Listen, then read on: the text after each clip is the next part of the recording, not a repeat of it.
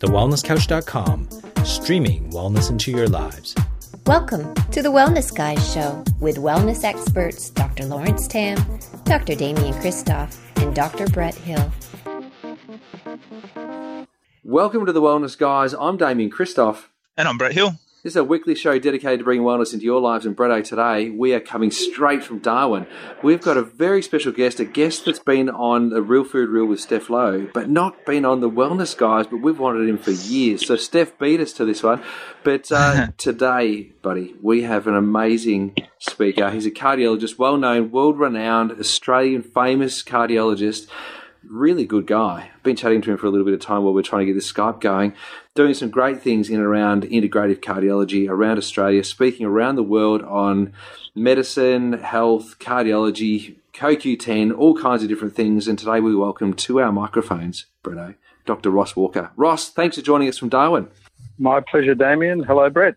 G'day, mate. Welcome. Ross, you've been shaking it up. You've been doing some great things, and you don't subscribe to just the standard medical model. You ask questions and you give answers that are a little bit outside of what would be seen to be stereotypical cardiology. How did you kind of deviate from what would be considered to be standard cardiology to then arrive at now this more integrative approach? Well, strangely, I had a bit of an epiphany in my 20s when I was a cardiology registrar. I'd go down to the cardiac ward, the post-surgical ward, and I'd see all these incredibly fat people there with their second lot of bypass.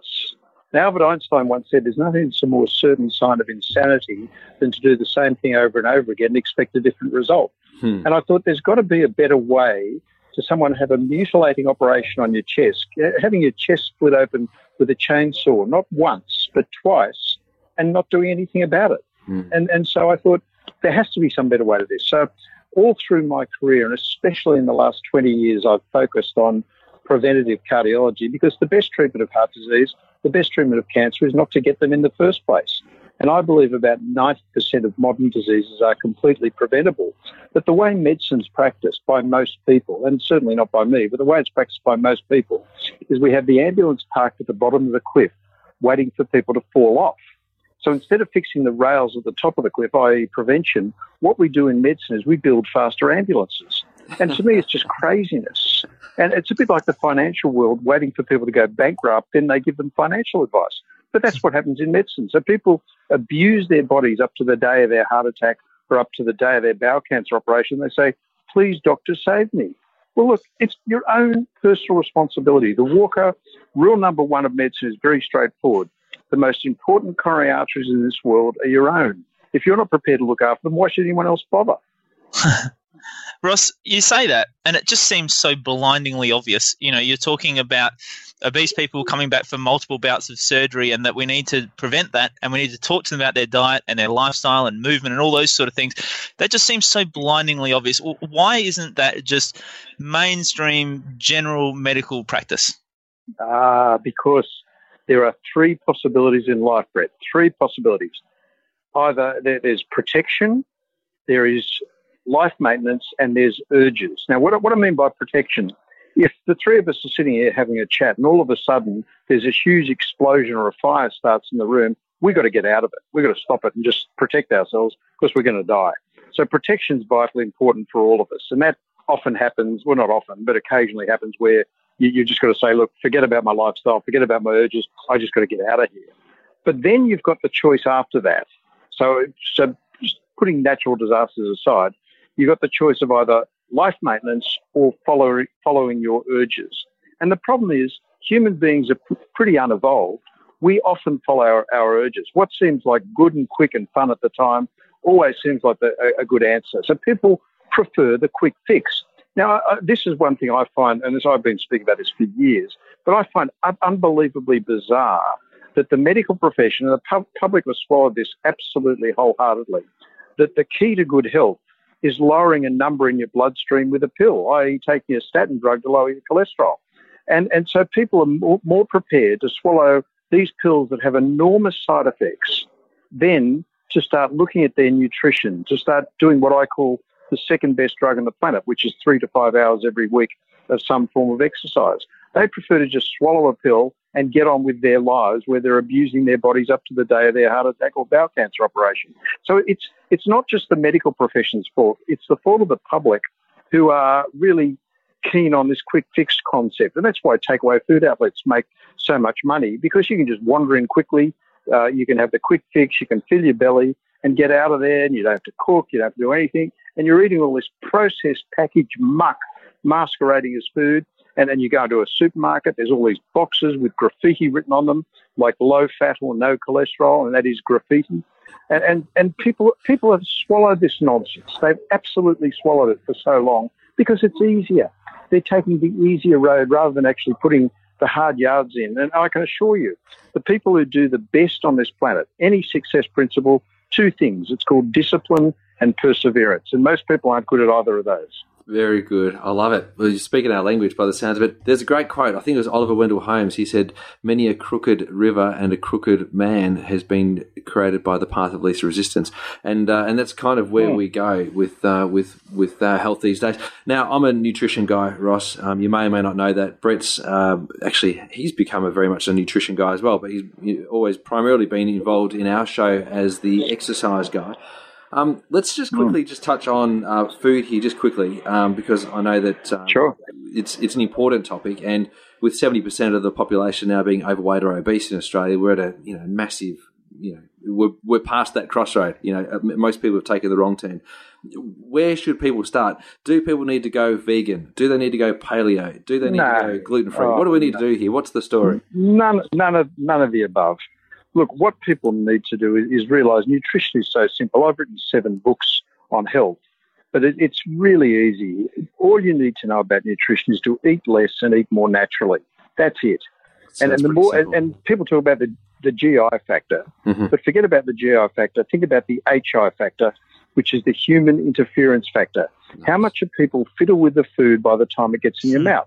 The more fiddling, the worse it is for you. It doesn't matter what it says on the box. It's bad for you if it's in a box or a container. So eat fresh food, eat natural food, and look, the best diet on the planet, forget about paleo or gluten-free or anything. The best diet on the planet, which has been studied for thousands of years, is a thing called the Mediterranean diet. Yeah. And the Mediterranean diet is a high-quality fat, high-quality protein, high-quality carb diet.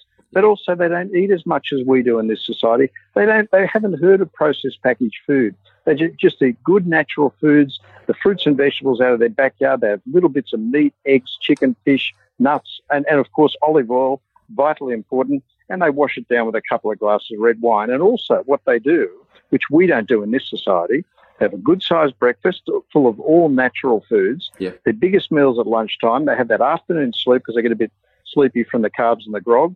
And then they go and burn off all the excess carbs in the hot Mediterranean sun in the afternoon and don't have much to eat for dinner. It's called the Mediterranean lifestyle, not the Mediterranean diet. The Australian lifestyle, the Australian diet is appalling. And that's why we're seeing 70% of the population of males overweight, obese, 50% of females overweight or obese. Yeah. So it just does my head in that people just can't see these simple messages. And eating good quality food and less of it is the third best drug on the planet. The second best drug on the planet, of course, being exercise, 3 to 5 hours every week of some form of testing exercise. And the best drug on the planet, which beats everything else hands down, which most people are getting worse at these days, is a thing called happiness. Oh. And it's so important to look at what's going on in your skull. And a lot of people don't even do that. They have these chaotic, stressful lives where we're all too busy, and everyone's on their mobile phones and they're texting or on Facebook or on Twitter or on one of these things. They're not spending any time contemplating. So something I've been doing every day for the last 22 years is I meditate. This morning I've done an hour's meditation. And I think that to have a meditation practice is one way of just calming things down in your life. And people aren't talking enough about that as well. People talk about diet and exercise, but they don't talk enough about how to be happy. I love it, Ross. I love it. It sounds familiar, actually. You talk about the more fiddling, the less good it is for you. I think I got told that when I was younger. I think they told me I'd go blind if I was doing that. But that's a different. That might be slightly off track. But I love it. It's just keeping it simple. You know, we had Luke Hines in Adelaide last night, and he was talking very similar stuff. You know, he was talking about happiness a lot, and I think it seems to be like almost like the next big thing. You know, we've sort of gone through this obsession with food, we've gone through the obsession with exercise, and now we're kind of saying, well, what if we just made ourselves happy? You know, maybe we don't need to stress so much about the food and about the exercise. Maybe we just need to do what makes us happy and find what works well for the individual. Is that the sort of direction you think we're heading next, Russ? Absolutely, Brett. But you see, you made a point before talking about fiddling. That's funny. But these days you make a joke and somebody gets offended. I'm sick of this political correct nonsense. Yeah. You can't have a good joke and have a good laugh. I mean, having a good laugh is incredibly therapeutic for you, but also is just getting on with the people around you, showing some consideration and care for other people. Now, I've been with my wife now. The poor woman's put up with me for 42 years. We've been married for 40 years this year, and it's pretty exciting to have that sort of relation. No, well, that's what I'm saying to people is it's not rocket science. It's called actually appreciating and considering what that human being's done for you. And my wife is an absolute gem, and I'm proud to say that after I'm 60 years old. We've been together for 42 years, a long time. She gets regular counselling, of course, but all I'm saying is that's where we should be aiming our life in those sort of directions. Improve the relationships you have with people. And you know what? It's no one else's job to make you happy. It's only your job. So don't expect anyone else to make you happy, and appreciate what people do for you. And those sort of things are important health parameters. Not worrying about taking damn Lipitor to lower your cholesterol. Oh, my God.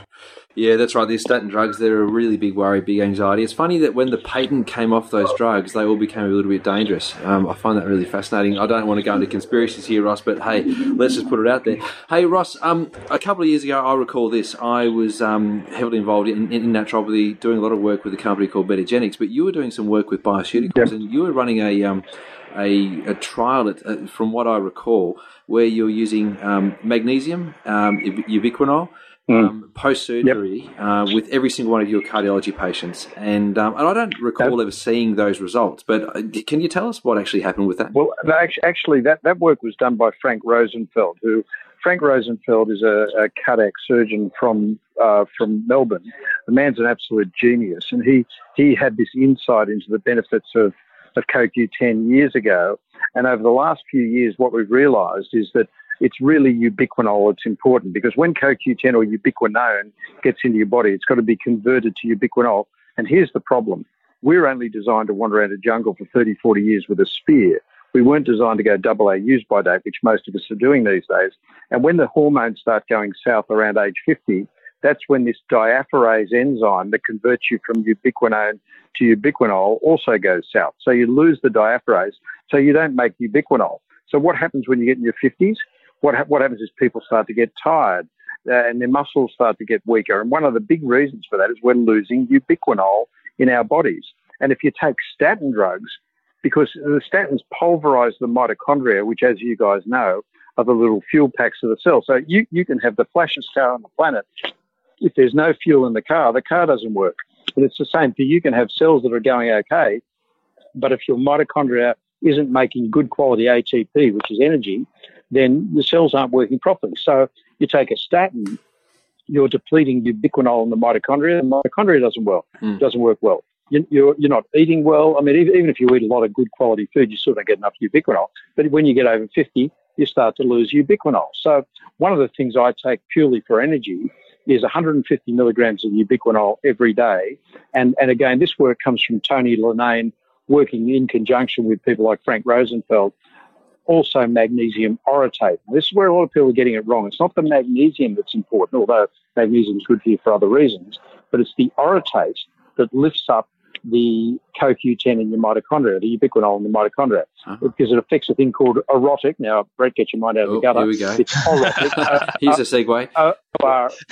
O-R-O-T-I-C, not E-R-O-T-I-C. So it's orotic acid metabolism in the mitochondria, and that also promotes the generation of ubiquinol.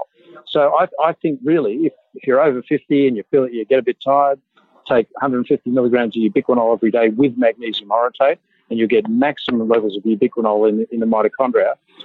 And also, if you're on a statin drug, definitely do it. If you've had any challenges with serious heart disease, you should also be on the ubiquinol. But there's a lot of work to show that ubiquinol is also good for things like improving sports performance, managing stress.